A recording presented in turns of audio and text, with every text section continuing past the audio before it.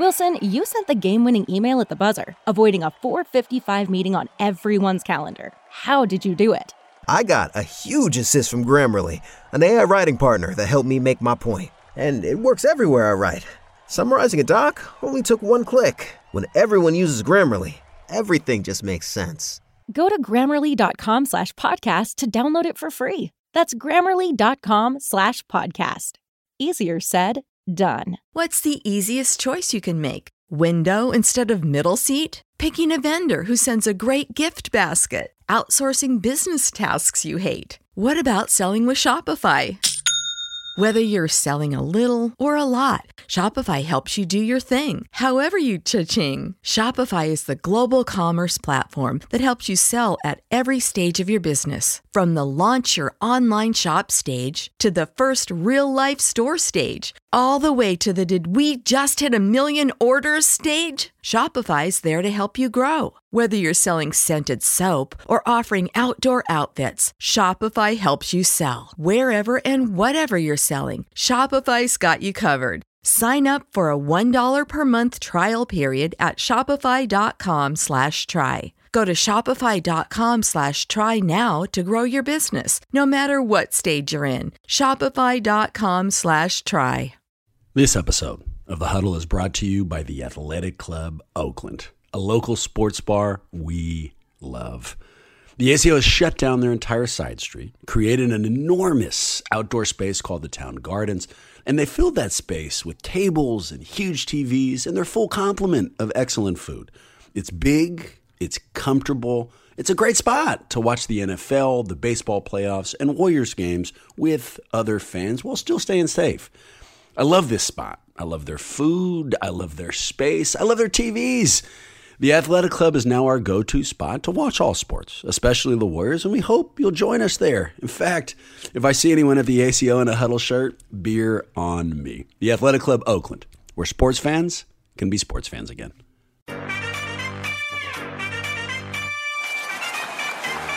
We're going to bring y'all into our huddle.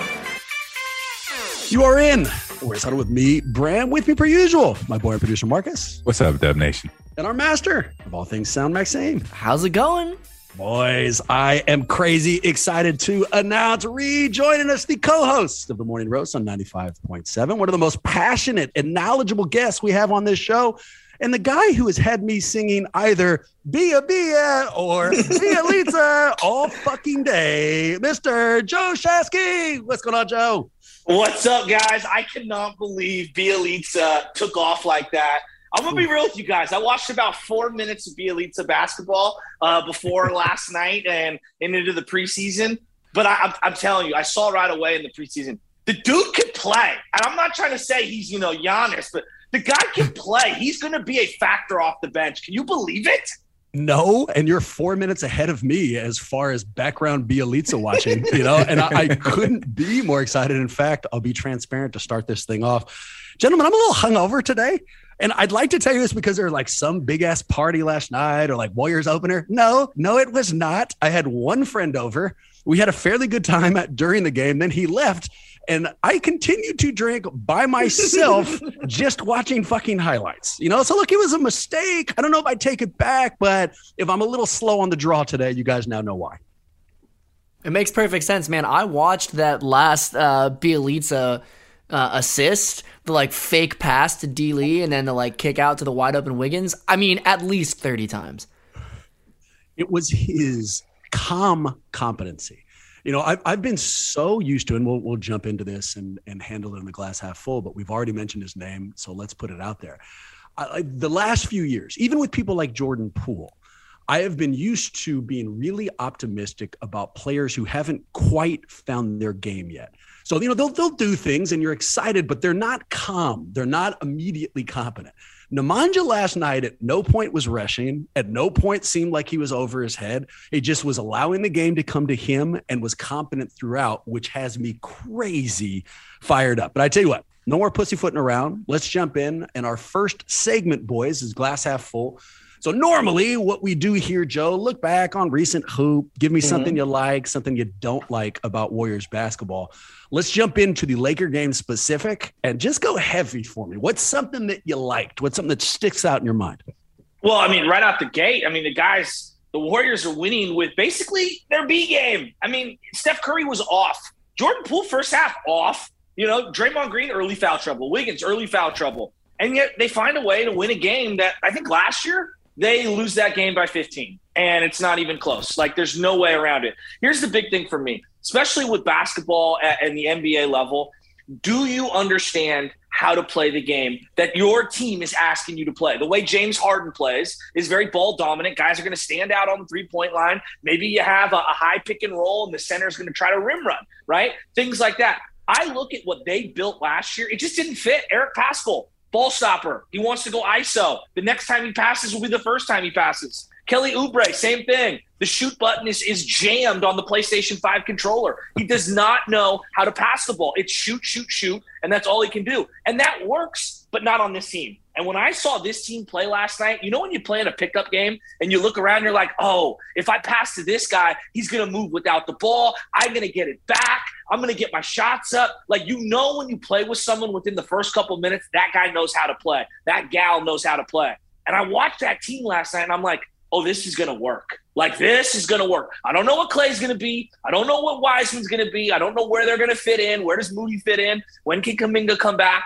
Iggy and this team with Bjelica and obviously Otto Porter Jr. off the bench, yeah, they got something here. This team knows how to play the game that they need to play. I'm really excited, guys. Joe, I'm not even kidding. You know who fucking agrees with you? Mr. Steph Curry. Let me give you a quote. Quote, everybody is either a threat to shoot or is going to make the right play, move the ball, high IQ. It's huge.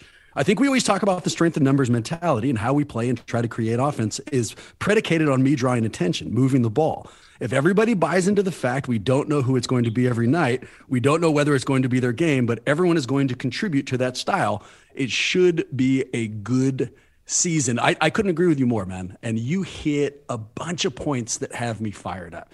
This roster makes sense. And it's not just that the pieces fit with one another. The pieces fit with Coach Kerr's system and style. Mm-hmm. It's a bunch of smart dudes who know how to move the ball and hit an open shot. And we saw that in different ways last night. Steph played what he called a trash game. Incidentally, when he plays trash, he still fucks around and gets a triple-double. But despite that trash game, going 5 for 21, they walk away with a huge win against a hated team. And you even talked about Poole. One of the things I loved about him, well, two things. One, he didn't start off that well. That first quarter, man, he looked a little intimidated. And it's the kind of thing that could have stuck with him. It didn't. He comes storming back in the fourth. And then two, when did he do his damage? The first 6 minutes of the fourth quarter. Put differently, the most terrifying moment for all Warriors fans, dude. Like, that's every game last year. We were terrified during that. That's when the game was won this year. So, no, there's a lot of things to celebrate. MT, what do you got? Glass half full. I will go with the fact that LeBron and AD had really good games. I don't think LeBron shoots that well consistently over the season. I mean, he was 6 for 6 to start the game, and he was hitting some big shots.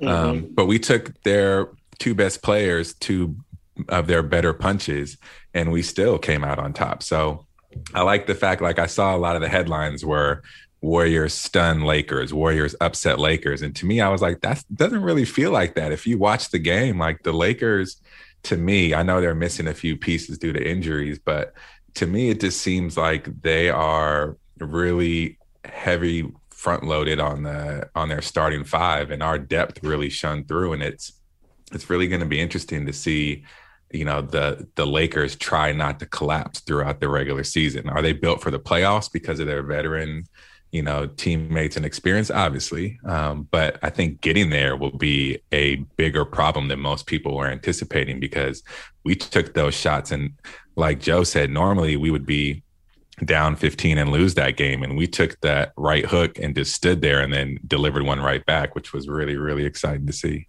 I hopped on ESPN's hoop page this morning, and you know what headline greeted me? Steph Curry misses wide open dunk. I'm just like, are you serious, dude? Like, that's the headline on this? But I tell you what, I'm not going to jump down that negative rabbit hole. Instead, I'm going to give you something else I really enjoyed. So the Warriors, if you're going to be worried about, if I'm going to be worried about anything on this roster, it's lack of big men. You know, they don't have a whole lot of centers, man. And with Wiseman hurt, really, it's just Loon. And so rebounding is the thing I'm kind of concerned going into. And if you're going to handpick a team that can take advantage of that lack of size in the NBA, it's the Lakers. You know, I mean, that's what's up. And MT has already pointed out their two big boys played really well. And they loaded up. They started with DeAndre Jordan last night. And despite our lack of size and despite the biggest team in the NBA, didn't hurt us. You know, we were totally fine. So another thing that got me fired up. Yeah, I mean, I completely agree. I think what did they combine for like 6 offensive rebounds total as a team? Like that is not a good sign for the Lakers. I think the Lakers have a lot of problems. And quite frankly, I think Russell Westbrook lost that game for the Lakers. He was abysmal, which just gets me so excited as a Lakers hater. I knew that was a bad move going into it, and boy, is that panning out to be the case early on. But I wanted to mention one thing that I'm super excited about, that's maybe a little bit of like a chess situation going on here. I'm excited about Iguodala's 25 minutes. And look, I mean, I think Iguodala played really well. I'm so like Steph said, he's got a lot left in the tank. I think he's just a fantastic calming presence for our team. It feels so good. It just feels right to have him back in a Warriors jersey. But the reason I bring it up in this context is I think it bodes really well for this Steve Kerr 2.0 thing, right? Like one of the things that we know from Kerr is that he's somewhat inflexible in how he builds his rotations, and sort of when he subs people out and when he brings them back in, regardless of how they're playing night to night. I don't think anybody expected for Iguodala to actually play 25 minutes. Not Iguodala and not Steve Kerr. So the fact that they saw him playing well and that Kerr went with it and how it probably jumbled up all sorts of other things, like how much time Moody got to play, I think that bodes really well for the Steve Kerr 2.0, right? That's more flexible, more willing to adapt to the lineups night to night. It's just like it has a good feel to it. There was, I'm going to date myself here, gentlemen. I apologize in advance, but one of my favorite NBA video games of all time is a game called Live 95. Oh. And one of the things that made that fucking game great. Shooting Guard 99? Okay, boy, let's go. Exactly right. How did I know I could count on you, Joe? But in that series, before 2K took over and it was NBA Live, towards the end and in 95 and I think 96 too, they started giving signature plays to the players, right? And like Tom Chambers had like this two-handed dunk from the free throw line. The reason I bring this up, last night I had forgotten how much I had missed Andre's signature defensive move. That thing where he strips players on their way up for a jump shot and starts going the other way. And it was just so great to have that back in my life. But I tell you what, we've got a ton of Andre questions coming up in the 5 Golden. So before I get there, and before I talk about the things we may not have liked about last night, anything else, boys? Empty the clip. What else stuck out from last night positive-wise? Let me jump in here, guys, and I want your guys' opinion on this. The contrast of styles was awesome last night. If there's a team you fear, like you guys all mentioned, when it comes to bigs, it's got to be the Lakers. I mean, but they were playing a bunch of dinosaurs last night. They trade and basically allow Schroeder, whatever the hell his name is, to walk away. Schroeder killed the Warriors the last couple of years, I felt like. Absolutely killed them. He was a mismatch nightmare on both ends, and getting Russell Westbrook, total downgrade. But I'm looking at it from the Warrior perspective. They could play the 3 guards, Clay, Poole, and Steph Curry, maybe not exclusively, maybe not to close games out, but you're going to get stretches just like Fred VanVleet and Lowry and Powell played against them in the 2019 finals. I think the 3-guard lineup is going to be the most lethal part of this team. And then Iguodala, I thought he was done. Him and Moody being able to kind of like tutor underneath Iguodala's watch. Is there a better player for the young kid to learn from? I'm so excited about this team. But the 3-guard lineup, guys, I cannot wait for Clay to come back. For you and I both, and I'll add a cherry on top of that, because another thing I really loved, the Lakers signed Avery Bradley 2 days ago. 2 days ago, the Warriors threw him off. They no longer wanted him. It looks like we're going with GP2. The Lakers add him, as a flyer. Who did we see last night to close the game for them? Fucking Avery Bradley. We literally put them in the rinse cycle so much that their only shot at trying to stop Steph was a guy they had picked up off the discarded heap 2 days ago. And if we now bring back Clay into that, and we've got a 3-guard lineup, if Avery Bradley was their only answer when we only had 2 of those guards, I can't wait to see where this goes, which also incidentally leads to the thing I didn't like, that Avery Bradley looked kind of competent. I didn't like that at all. Like I shouldn't care, man. He's not playing for us. But I love the idea, like in fantasy, if I drop someone from my team, I want that person to be awful. So I can be like, see, I made the right call. When the Warriors decide to move on from a player and then we see them immediately afterwards, I would have preferred for him to look terrible and washed and done. And he didn't. He had a couple of spot ups. He had some slightly tenacious D. So that's the thing I didn't like was AB's competency. Nice. Yeah. He definitely had some FU 3-pointers right off the bat. I think we're directed straight at Bob. But I will go. One of the things that I liked, the last thing that we're going in on is we didn't shoot the ball. We didn't shoot our threes very well. I think we were only like 35, 36%. And, once we get up more shots, they did a good job of running us off the line. The Lakers did. But I think, if we can win without that part of our game being as efficient as it can be, I think it just bodes well for the future for when that corner shot, like Damian Lee had a big one that rattled in and out in the corner that would have, put the game away a little bit earlier, a possession or two earlier. I just think there are a few threes. Obviously, Steph, he doesn't like shooting at Staples. So once we start getting into other arenas and, get that rotation solidified, and I think those threes start falling more at a 40, 42% clip, I think the sky's the limit for this team. And if Wiggins gets his feet underneath him, turns out that the Staples boxing lights thing is real, huh? I mean, I know we say it over and over again, but we saw another illustration of it last night because Steph just couldn't get anything to fall. All right, boys. Well, sorry, there's a couple of other things that I want to add because you said pile on, and I just cannot be more stoked about this season. So empty the clip. Let's go. I feel like, first of all, we've already touched around the edges of it, but Jordan Poole is just transcendent. I'm so excited for this dude, and I'm so excited for how he's playing alongside Steph Curry. Obviously, he didn't have a good first half, but to come out in the second half of the opening game on national TV against the Lakers at Staples Center and play the way he did, I mean, it's just like this dude is poised for a really, really fantastic season, and I'm so excited about that. I just wanted to make that explicit.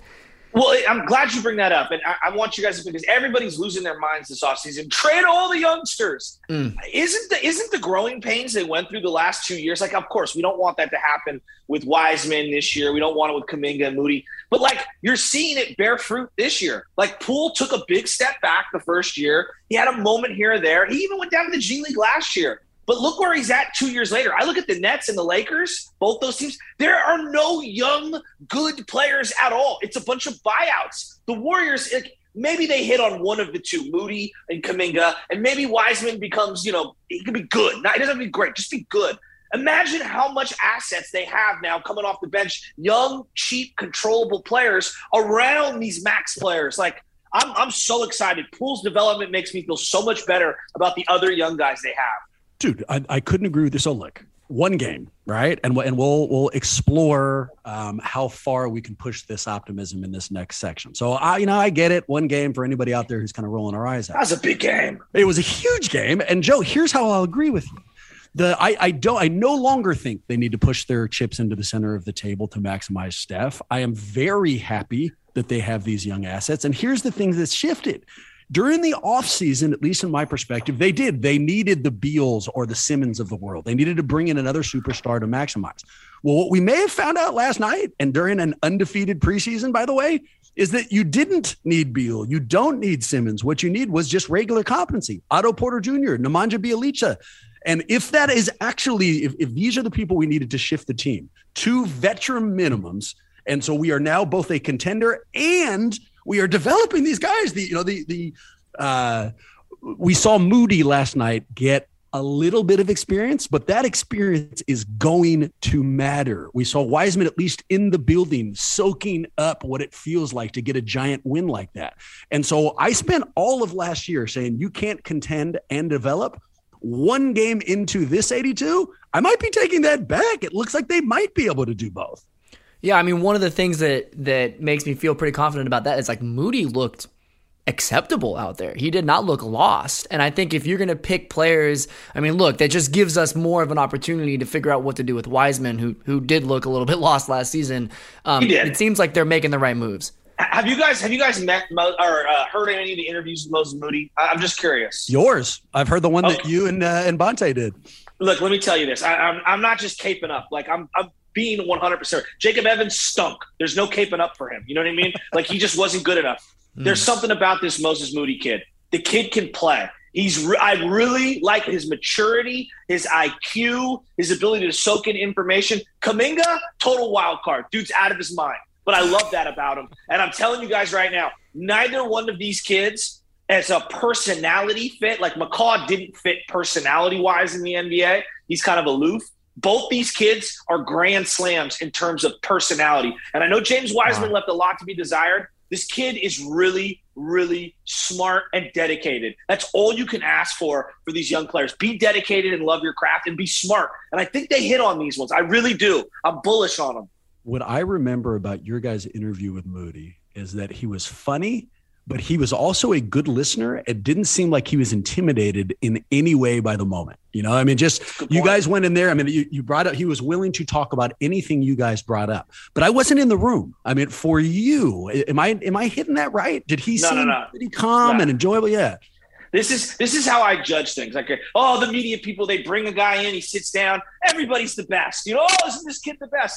What do they say about that kid when he's not in the room? And let me just say, every single person behind the scenes, not the front office people, but behind the scenes people, Jonathan Kuminga, they have to rip him off the gym because he is playing too hard every single day. They're like, dedication is not a problem. We have to literally ramp him down. Moses Moody is a sponge. They love this kid. And he's quiet, but he's very, very, very focused. I'm telling you, Paul George Jr. is what they're calling him at Oracle or at Chase Center. They call him Paul George Jr. The kid can facilitate better than they thought. Defensively, he's sneaky. He's 19. He's 19. So I love these. I'm telling you guys, these guys, I'm very bullish on the youngsters. It might take 2 years, but believe me, there will be some fruit on this tree. You've got me fired up. You've got me legitimately fired up. Also, let me give you random props. One name I did not expect to hear during today's episode was McCaw. There's a guy, who I have not thought about for hell of long. All right. Let's do it. Sorry, fellas. Sorry. 5 go-to questions. These are mailbag questions that have been sent in from the audience. They normally focus only on the Warriors, but occasionally get personal. I've reviewed them, and they do both here. Also, they touch on a lot of the stuff that we've already talked about.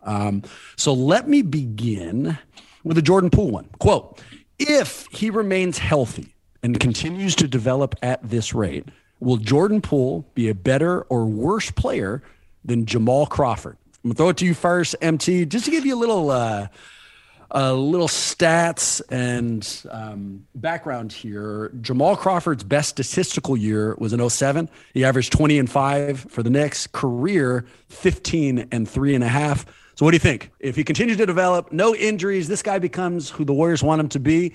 Is his ceiling higher or lower than Jamal? I think it's the same, and I not to hedge and just be that answer, but that's a very boring answer. Jamal Crawford had a few seasons where he was 6th man of the year or runner-up, and legitimately so. He was a walking bucket. Still, to this day, I think he has some of the best handles, maybe outside of Kyrie and Steph, ever to be on the basketball court. So I think his game is a little different, but ceiling-wise, in terms of just impact, I think Jordan Poole would be in great company if he has that kind of year and impact on the Warriors, where he's averaging, 20 or so points a game, because that, to me, will be most improved player at the end of this season. And Jamal, former Warrior, shout out. I really enjoyed him. Always liked that move when he'd blow into his hands before he got hot.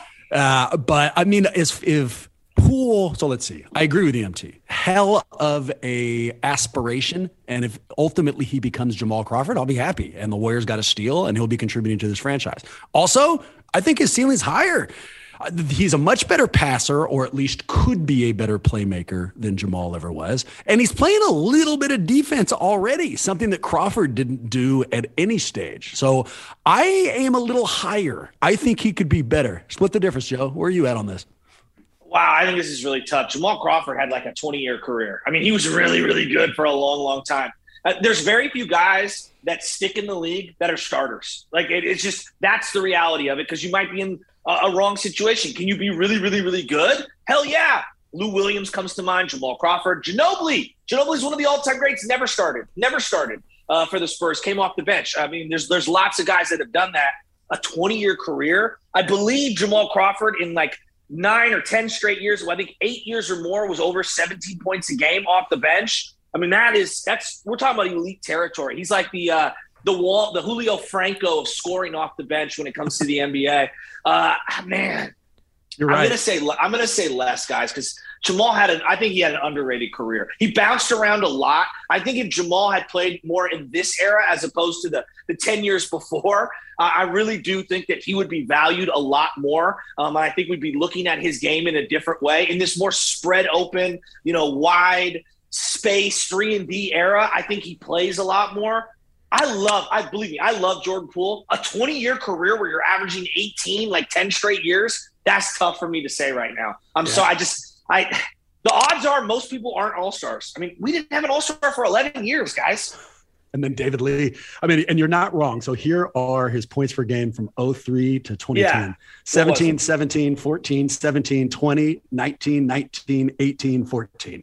And so he has been consistent across the board. Maxime, weigh in here, man. What do you think? Who is his ceiling, above or below Mr. Crawford? Yeah, so I mean, I think Joe brings up a really good point. I look, I mean, it's hard, right? I think this is a really good comp. Whoever wrote this question is very, very thoughtful, right? I mean, he's multiple NBA Sixth Man of the Year. I feel like that's the type of territory that we were talking about with Jordan Poole. If there's a healthy Klay Thompson on this team, I will say if there's if he does end up going over, which I'm gonna vote for that because I believe in this. I have this optimism. It's because of one thing: Stephen Curry. Jamal Crawford didn't have a transcendent superstar alongside of him to show him the ropes. And if Jordan Poole is going to have this level of tenacity in his third year, show up like this, and continue to be able to learn alongside one of the greatest players ever in the history of the game, there's a real good chance that he's going to have a fantastic, better than Jamal Crawford level career.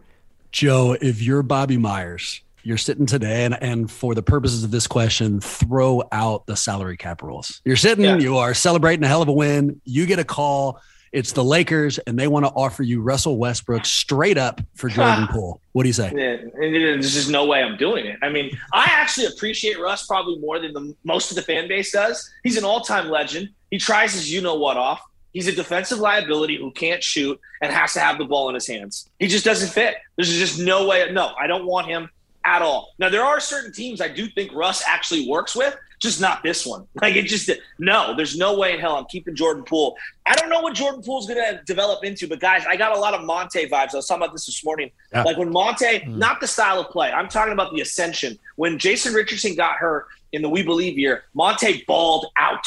And that's kind of what led to him getting the big extension, then moving a bunch of pieces on top, thinking that they could make Brandon Wright an actual player, which was wrong. But I see an opportunity for Jordan Poole to establish himself. And I'm interested to see if Steve Kerr can adjust his thinking and play the three guards a lot. It's okay to play Draymond, Iggy, Poole, and Klay Thompson. Like what it was Steph. Why couldn't they run that lineup out there for 6 or 7 minutes at a time? A new, different hybrid deck lineup. Like I don't know. I'm really bullish on Jordan Poole, and it's because the guy is finishing at the lane too. Now, defensively, can he stay on the court? Will he be the one, especially early on? Is he the guy, along with Wiggins, who's going to have to be guarding these perimeter offensive players in the NBA, like Luka Doncic, for example? That's a tall task. How much does that take away from his offense? I don't know. I've got a bunch of other questions here for you boys. Ones I'm really fired up for. But before we do, let's hear a quick word from our sponsors. And we are back. I should have threw this out before we went to the commercial break. But Joe, if I haven't convinced you that you're allowed to say the word ass on this show yet, I have no idea how I'm ultimately going to. Let's go to another question. And this one follows up on the Andre conversation we were having earlier. Joe, keep the mic. Let me start with you. Do you think Andre will contribute more on the floor as a player or off the floor as a mentor this year? Wow, this is a tough one. I think on the floor, I underestimated how much game he had left. It's one game. Yeah. We'll see how long and how good he plays. I mean, even when he was in his prime toward the end, when you're banging with LeBron James in a 7-game series, his back gave out. That's partly why they lost in 2016. No one ever talks about that. His back was just shot.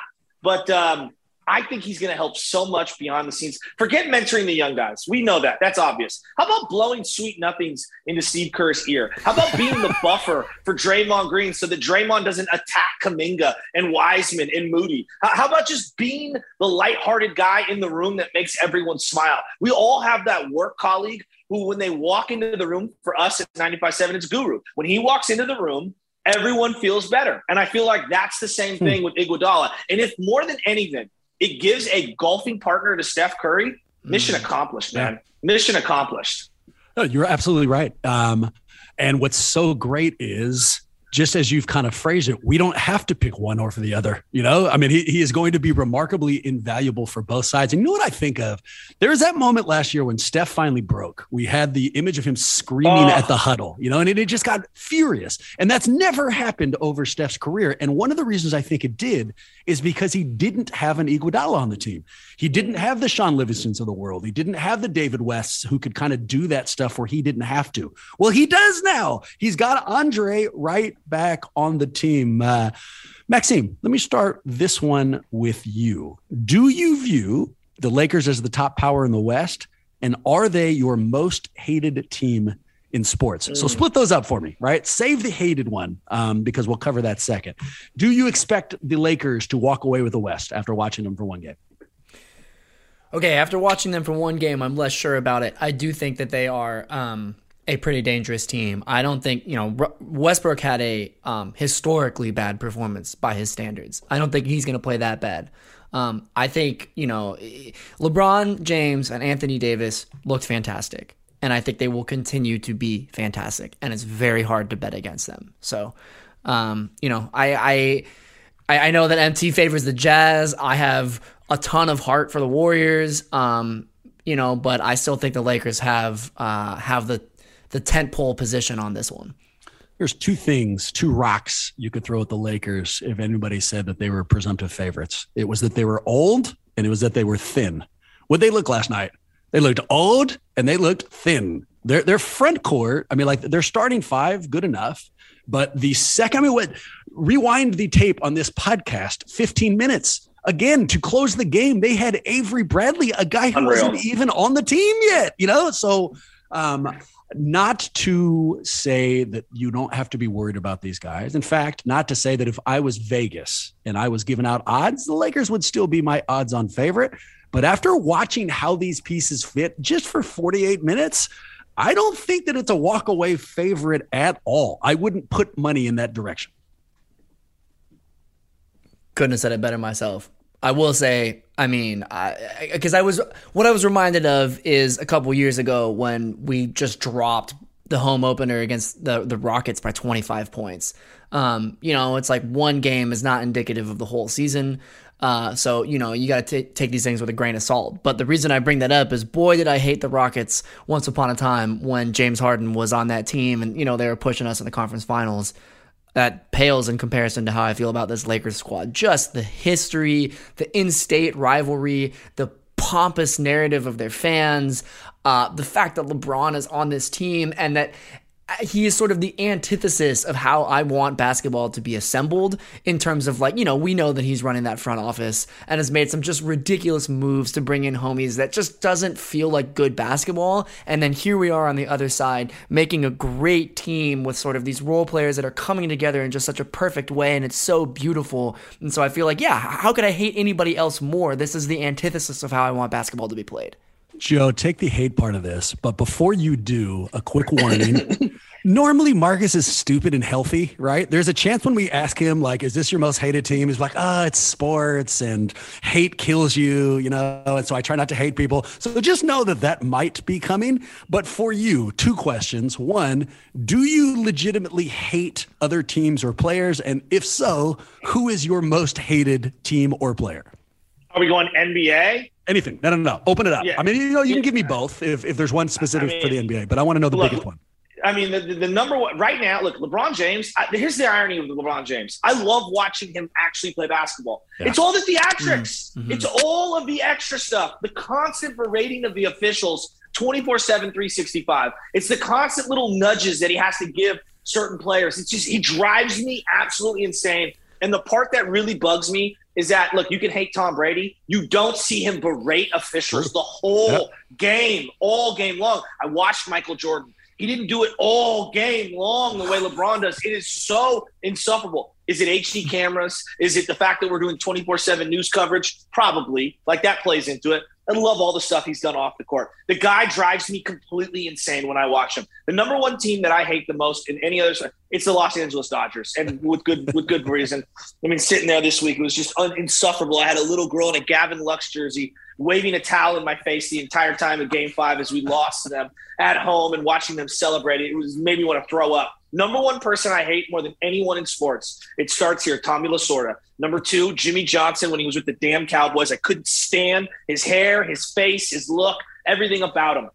If we're going to go, I hate the Lakers and I hate the Celtics. I hate them both equally. You know why? Because I hate watch them for like 25 straight years as they were in the finals every year. And someone's like, you got to be a Celtic fan. You got to be a Laker fan. You got to pick a side. I hated both of them. I could not stand either one of them. It took me a long time to appreciate Kobe Bryant. Clearly, everyone appreciates how great he was. And even Kobe, when you juxtapose him and LeBron, it's like, come on, Kobe never whined the way LeBron does. And so right now, the number one guy athlete in sports, it's LeBron James. Like, he is at the top of where the other guy who I can't stand him. I just can't stand him. I cannot stand Kyrie Irving either. The whole him and Durant thing, Durant leaving to go pair up with him. Durant's one of my favorite players of all time. That worked out pretty well. Got to the Warriors. You know, it's a nightmare. And Kyrie is a very talented player. He's also very flawed on many levels. The guy drives me insane when I watch him. And it's just the things that come out of his mouth are absolutely insane as well. Those are the teams right now that I absolutely hate. It's hard for me to hate Mookie Betts, who's on the Dodgers. You know why? Because he's so damn good. Fuck that guy. I don't know. I hated him last week. I hated him last week, Joe. So here, let me work backwards. First with Kyrie, I can associate immediately. Kyrie has that personality type of a guy who takes like a single semester of sociology and then thinks he knows more than anybody has ever known ever about the topic and will lecture you, 100%. Nonstop. But starting it from the top. So hate is a nasty word, right? And like I am trying. I feel like, so I'm going to say you're right. Sports hate, it doesn't immediately go into that category.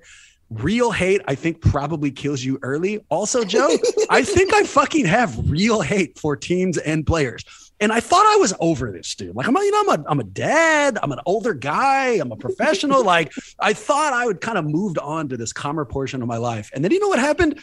LeBron James throws the ball off his leg last night and then bitches to the referees, and we need to go to replay. I find myself standing, screaming. My wife comes out and asks what the hell is wrong with me. My daughter was afraid of me. So I am still on board with not just sports hate. I feel like it's real hate, and a lot of it right now is aimed both at the Lakers and at LeBron. One thing, you guys, real quick. I want all your opinions. Have you guys been in a gym with kids or high schoolers in the last 5 years? High schoolers, no, I have not. Any youth age? Any of you guys? I'm just asking out loud. Yeah, I was in a gym with some kids in an event, and Poole and Pascal were there, which was interesting. Really? Yeah. Oh, okay. Yeah. Well, you know how you hear about the Steph Curryification of youth basketball? Everyone's trying to shoot threes. Yeah, that's totally factually true. You know what's 10 times worse? Every single snot-nosed 12-year-old who thinks they're entitled to a foul because LeBron James turns and complains to the referee, they need to do the exact same thing. You know what I did when I was 13 years old and I tried to berate an official? I sat my ass down on the bench next to the coach because there's no way in hell any one of my park directors or gym directors or coaches was going to allow me to undress an official as a child. And I'm telling you, you could say what you want about Steph Curry ruining the game. You know what's ruining the game? The whining and crying and the constant berating of the officials. The play you called last night, the official was afraid to call it like he saw it. Ball clearly went off LeBron, and LeBron bullied him. Just period. Oh, yeah. Sorry, LeBron drives me. No, you're 100% right. And this is a non sequitur, but it made me think of it. I don't know how many weeks it's been, Joe, since we last had you on the show. I mean, a month at least. I will tell you that probably once a day, I think of that story you told us of that kid who was in the on deck circle who shit in his pants off to the side. I mean, just randomly. Oh, what about that one kid? So you have absolutely affected my life. All right, MT, you capable of hate, dude? Are you too healthy for this conversation? Where are you on the most hated player? I am. Just add one little story to all of this. I think when LeBron gave the shoulder shiver to Poole in his head, and they didn't review that, but Bielitsa, rightfully so, he should have got called for a flagrant one, hits LeBron in the face and he goes down. He's like, I'm seeing 4 rims this time. To me, it's symbolic of the double standard in LeBron's head. Like, he scratched the shit out of Damian Lee's face, all in his eye, and like had him bleeding. And he was like complaining, like, I didn't touch him. But when we do that to him, it's I can't see and I'm hitting 40-foot 3-pointers, even though I can't see. So it's annoying. When you said that 4 rim comment, my butthole puckered up. I got hella angry again. Like, it's like, oh, that's right. Like, I hated that. My favorite part was when Steph was like, oh, get the fuck out of here. When he literally like waved his hand at him, LeBron's like, I couldn't see. It was in that playing game. Yeah, exactly. And Curry literally looked at him and was like, get the fuck out. Best part of the whole entire playoffs for me. But yes, I do strongly dislike / hate. But it's less of a team and more of a player, and it's always Harden. So it used to be Houston, but I don't care about Houston anymore. I watch them play and I just am indifferent. And now that he's on the Nets, I just really don't like the Nets. And you add in Kyrie and it just is a double whammy. And I just don't like them. I'm upset because KD left and went there. I still think he should have stayed. And to see him with Kyrie and James Harden, and Harden just doing those stupid moves and hooking people's arms as he goes to the rim, it just makes my blood boil. Similar question, boys. A natural extension of what we were talking about. So if you were given some kind of a superpower, they handed you a button, and if you pressed that button, you had the power to decide that any individual who you identified would never win another championship in sports. I mean, anybody, player, coach, GM, anybody, you could take away that person's ability to win another title in their future. So 2-part question. If you had that power, would you use it? And if you would use it, who would you use it on? Joe, let me just give it right to you, man, because I feel like you and I share a hatred passion. So because this is a different thing. It's one thing to hate somebody. It's another thing to be like, oh, you are screwed. You are never going to win again. Would you do that? Yeah, I would. And it would be 2 people off the top of my head. LeBron's one of them, but forget him for just a second. Throw him to the side. One of them absolutely has to be Russell Wilson. It has to be. I can't stand this guy. Did you see him cornerly doing a little like fake huddle as he was getting ready for the game Sunday night? It was the most fraudulent thing I've ever seen in my life. It was disgusting. I cannot stand that guy. And the other one's Chris Paul. The Chris Paul love last year. Oh, Chris Paul, it's a career coronation on what? Him being a jerk to every single teammate he's ever been with, on him literally bailing and jumping ship on every negative spot. If Chris Paul was a Warrior the last 2 years, would he be a Warrior this year? Hell no. He would have begged to get out of town. Like, there's just some nobility in what Steph Curry's doing. Yes, they've built everything up around him. He gets paid handsomely. This is the era of guys leaving, and literally Steph is the only guy outside of Reggie Miller and Dirk Nowitzki who stayed with one team their entire time. To me, I find nobility in that. You and I both. Here's the kind of sick bastard I am, Joe. Not only would I use this power, I might use this power on the 5-year-old little girl who was waving that flag in your face, dude. I'm not actually using that as my example, but it is what it is. I have a lot of shortcomings in my personality. I would also throw it in a lot of directions, but to have some consistency here, it would be LeBron. Although had you asked me that about 10 days ago, it would have been Mookie Betts. I don't know if I've ever seen anybody be more successful against one of my teams. And so I would have immediately pressed the button on him. Marcus, before you answer, Maxime, guess on him. My guess is Marcus would not use this power. Do you agree with me? Yeah, of course. No, he would not use it. Of course not. MT, would you? Absolutely. I'm using it right now on LeBron because I hate the discussion that LeBron can potentially be the GOAT. I think that's preposterous. I hate every time Wes brings it up on our podcast. And I just think it's silly. So the fact that I could prevent him from having any more championships to further along that silly discussion, I would use it in a heartbeat. I'm trying to use it right now. I'm trying to figure out how to use it. Maxime, I know that you would use it. So instead, I'm going to give you what might be the most important question of our podcast today. After last night, is it too early to call the Warriors title contenders? No. How come? I mean, everything we already talked about. I think top to bottom, this roster is what. Okay, I will boil it down very simple. I think Joe said it right at the beginning of the podcast. We essentially won with our B squad last night. And that is very heartening against a team that I just said should be the odds-on favorite to come out of the West against the Lakers. It's the first game. We should not get overexcited. I remember somebody talking about the Timberwolves a couple years ago, got out to a really hot start, and we know that they're irrelevant as hell. So, it's not based on judging one game. It's watching it all come together. It's watching how this team works together, how they play together, how they're coached by somebody that understands the fundamentals of both strength in numbers and also strength in adaptability. I think there's tons of reasons to think that this team can make it out. Dude, they went in to the presumptive Western favorites' house, beat them, and here's who they're going to add. Klay Thompson, James Wiseman, Jonathan Kuminga, Wiggins' legs, right? Because he's still on a minutes limit. And then maybe most importantly, Steph fucking Curry. He didn't play that well last night, and they still walked away with it. Can we consider these guys possible contenders? Of course we can. Of course we can. Joe, hyperbolic? Is this real? No. Let's peel this back, guys. Let's workshop this.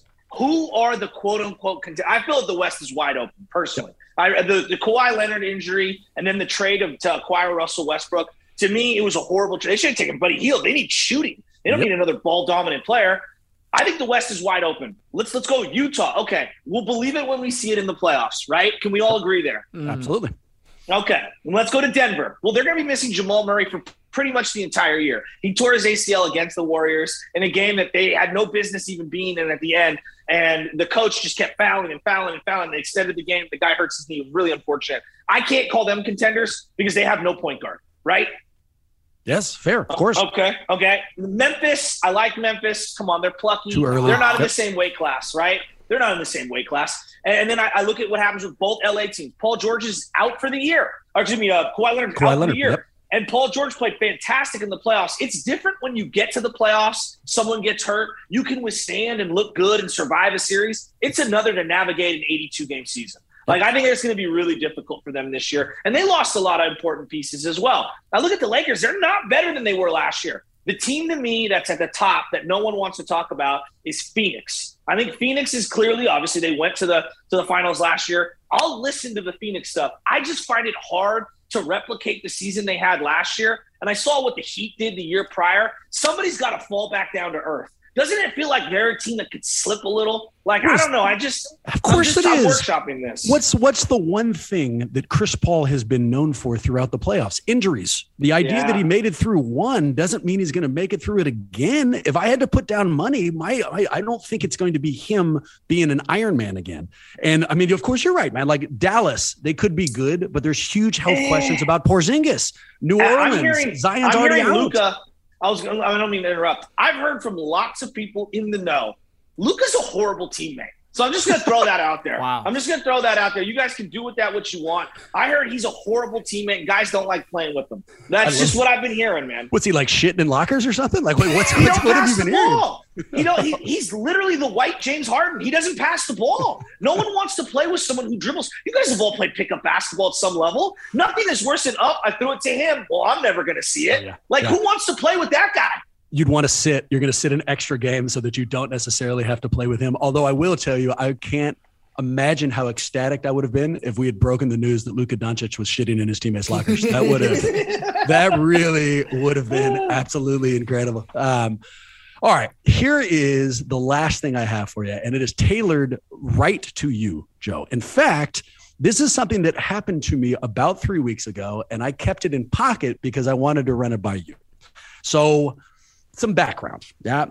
I brought a couple of friends with me to a Giants game. This is pre-playoffs, but it was during the pennant race. It absolutely mattered. I think the Giants were either 1 or 2 games out from locking it up.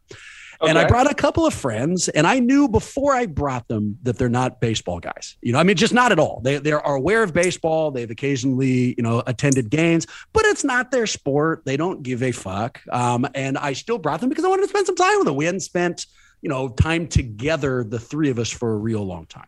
So they show up and we had a great night. I should absolutely say that. But I also want to say that one of them spent the entire evening going out of his way to show me that he didn't give a shit about baseball. Ironic things like hooray, baseball cheers, or let's go watch some baseball. And at some point it just hit me in the wrong way. I got super pissy about it, and like, no, you owe at least some kind of false appreciation for being here. But I have anger problems. I can see that, right? So hearing this story, did this gentleman, even if he didn't like baseball, did he owe me some kind of false facade where he pretended to enjoy the sport? Or is he free to fire off, I don't really care about this. I'm just here to enjoy the night. Well, look, let me tell you something, man. Closed mouths don't get fed. Anybody who's out there and isn't grateful for something that they got to go to for free. I mean, what kind of person is this? Like, seriously, my dad has a line, fake it till you make it. Fake the funk. If you go out with somebody and you don't necessarily love them, but your wife really likes their wife and you got to hang out, fake the funk for an hour, get through it, and then be like, you know what, hon, now you owe me one, right? We've all had those situations. Yeah. But if I'm taking you somewhere and I'm paying for it, and even if you are buying beers and this and that, you're going to slap it back in my face? Take a hike, doggy. Like, nah, I'm totally out on that. Honestly, those are the ones where you feel obligated to now say something to them, don't you? Well, I just did, Joe. I know he listens to the show, and I was too much of a pussy to really give him shit. But I thought here would be a good environment. And I'll tell you what, even if I had talked to him, you know what I would not have come up with? A line of the magnitude of, what kind of person is this? That is an incredible take by you. Just an incredible take. And I really appreciate the passion here. Let me give you guys a little. Okay, so it's game 5. It's the 8th inning. It's Buster Posey against Kenley Jansen. Giants, Dodgers. I'm in the second row. Yes, I just dropped. I'm in the second row. But I was in the second row. So I'm all the way in the front, okay? There's a little girl in front of me standing on her seat. Dodger fans everywhere. The lady behind me goes, "Sir, can you sit down? I'm having trouble seeing the game." I go, "Lady, it is the 8th inning. Buster Posey versus Kenley Jansen, 2 Hall of Famers. It's the fucking Giants and Dodgers game 5. What the hell are you talking about?"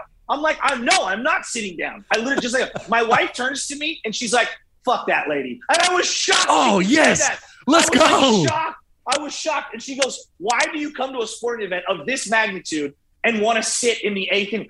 And normal thinking, I'd be like, look, it's a Tuesday. We're playing the Nationals. It's July. No problem. I'll sit down. I'm very cognizant of the people around me because I know they pay their money and I don't want to ruin it for them. Game 5, Giants, Dodgers, Buster, Kenley. Are you kidding me? Are you fucking kidding me? Excuse me. I'm going to get in a lot of trouble for swearing. But nothing drives me crazier than when there's a moment and someone has to be the moment ruiner. I'm like, go take a hike. Like, why are you here? The hero of that story to me is Mrs. Shasky, dude. That's an incredible story about your wife. I'll give you, although to be fair, it wasn't playoffs, wasn't game 5, but it was a Giants-Dodgers game. I brought my wife. They won. We're on the way out, and I decide somewhere along the line, and, to be fair, I might have been a little hammered, that there wasn't enough celebration going on, and so I kind of fire off a couple like, "Let's go Giants," and no one's following me out. So the entire walk, past the Willie Mays statue and over across the 3rd Street Bridge, we're going back to the car. I'm starting clapping obnoxiously. I'm clapping as loud as I possibly can continuously. And at one point, Erica, my wife, turns around and says, "If you don't stop doing that, I'm never coming to another game with you." So he was definitely on the other side of the spectrum. Joe, I've kept you longer than I promised, but this is just crazy fun. I know that I'm not alone. For those who need more Butcher Boy in their life, where should they go? 95.7 The Game, 6 a.m. Me and Bonte Hill, the TV pre- and post-game host. We're basically BSing every single morning, just 2 dudes talking about the teams we love, in the city we love, in the region we love, and come join us. Hop in the tent. Boys, one last question for all of you guys. Can Steph Curry replicate what he did last year? Can he? Yes. Will he? Hopefully no. And we saw why just last night. They're not going to need 32 points per game from him. So I think he's going to have one hell of a year. Shit, he had a triple-double last night despite not shooting the ball well. Yeah. But I think the offensive fireworks that we saw last year aren't going to be replicated, not because he's taken any step back. It's just because last year they needed him to take every possible shot under the sun. And now they've actually surrounded him with some other competency. So I think that because they don't need him, he's not going to give them the same thing. Anybody else? Yeah, I mean, the thing is I agree with you, Bram, and I think there's optimism for the fact that it won't happen, as in it's a good thing if he doesn't replicate what he did last year. But then again, I could see this Warriors squad pushing the number of threes attempted per game real high, like historic heights. And if that's happening, you got green lights for Jordan Poole, but you also got green lights for Steph Curry. And I could see that turning into some pretty historic numbers. Maybe some more than 402 threes made in a season type numbers. Sounds like you think it would happen, Joe. What's your take here? Well, I keep calling him Joe Montana, Buster Posey, Jerry Rice. Yeah. That's who he is to me, Barry Bonds. Sure. I see a lot of similarities between this version of the Warriors and the 1988 49ers, where they reloaded in the draft in the 2 years prior. Then Montana got off to kind of a shaky start in 88 because 87 he was hurt and he got replaced by Steve Young. But then 88, 89, 90, he straight dominated down the stretch. Dominated. I think we're in for a 2 or 3 year run that solidifies Steph Curry as a top 5 player all time. I really do. I love that. I love it. And I think it is the perfect place to spike the mic here. If you want to find more of us, not a lot of places you can turn, but our only social media presence remains Twitter. We are at Warriors Huddle. And if you want to shoot us any takes, get us some of these questions for the 5 golden questions, let me know that I'm ridiculous or my wife is right in saying she shouldn't go to games with me. You can shoot us an email, although we have a new email address. Maxime, what's our new professional email address? Man, I don't even remember. hello@warriorshuddle.com? What are they? Holy shit. Putting me on the spot. That was hell of anticlimactic. Yeah, that was super. I thought it was like huddle. I guess we'll have to wait till next week. No, it is huddle@warriorshuddle.com. You're right, Bram. There you go. Yeah. Okay, there you go. I vamped for long enough for us to sound remarkably unprofessional. With that in mind, go Warriors. Hopefully, we'll see you next week. Hell yeah.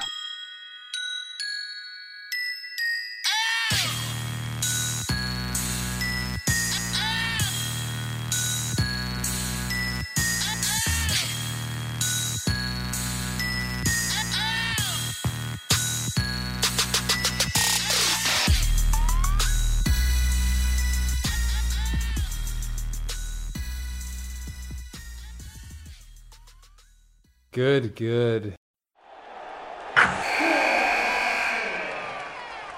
Wilson, you sent the game-winning email at the buzzer, avoiding a 4:55 meeting on everyone's calendar. How did you do it?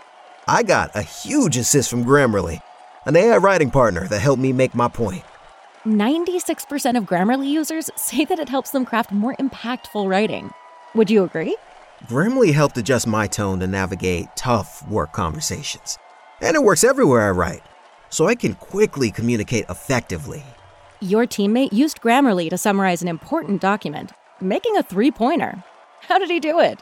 It only took one click. When everyone uses Grammarly, everything just makes sense. You made an incredible slam dunk to end the game. The meeting was canceled, and your team will go home champions. Go to Grammarly.com/podcast to download it for free. That's Grammarly.com/podcast. Easier said, done. Mike Rowe here with a radical idea. If you want to see more companies make more things in this country, buy more things from more companies who make things in this country. I refer in this case to the incredible t-shirts, sweatshirts, blue jeans, and more made by my friends at American Giant.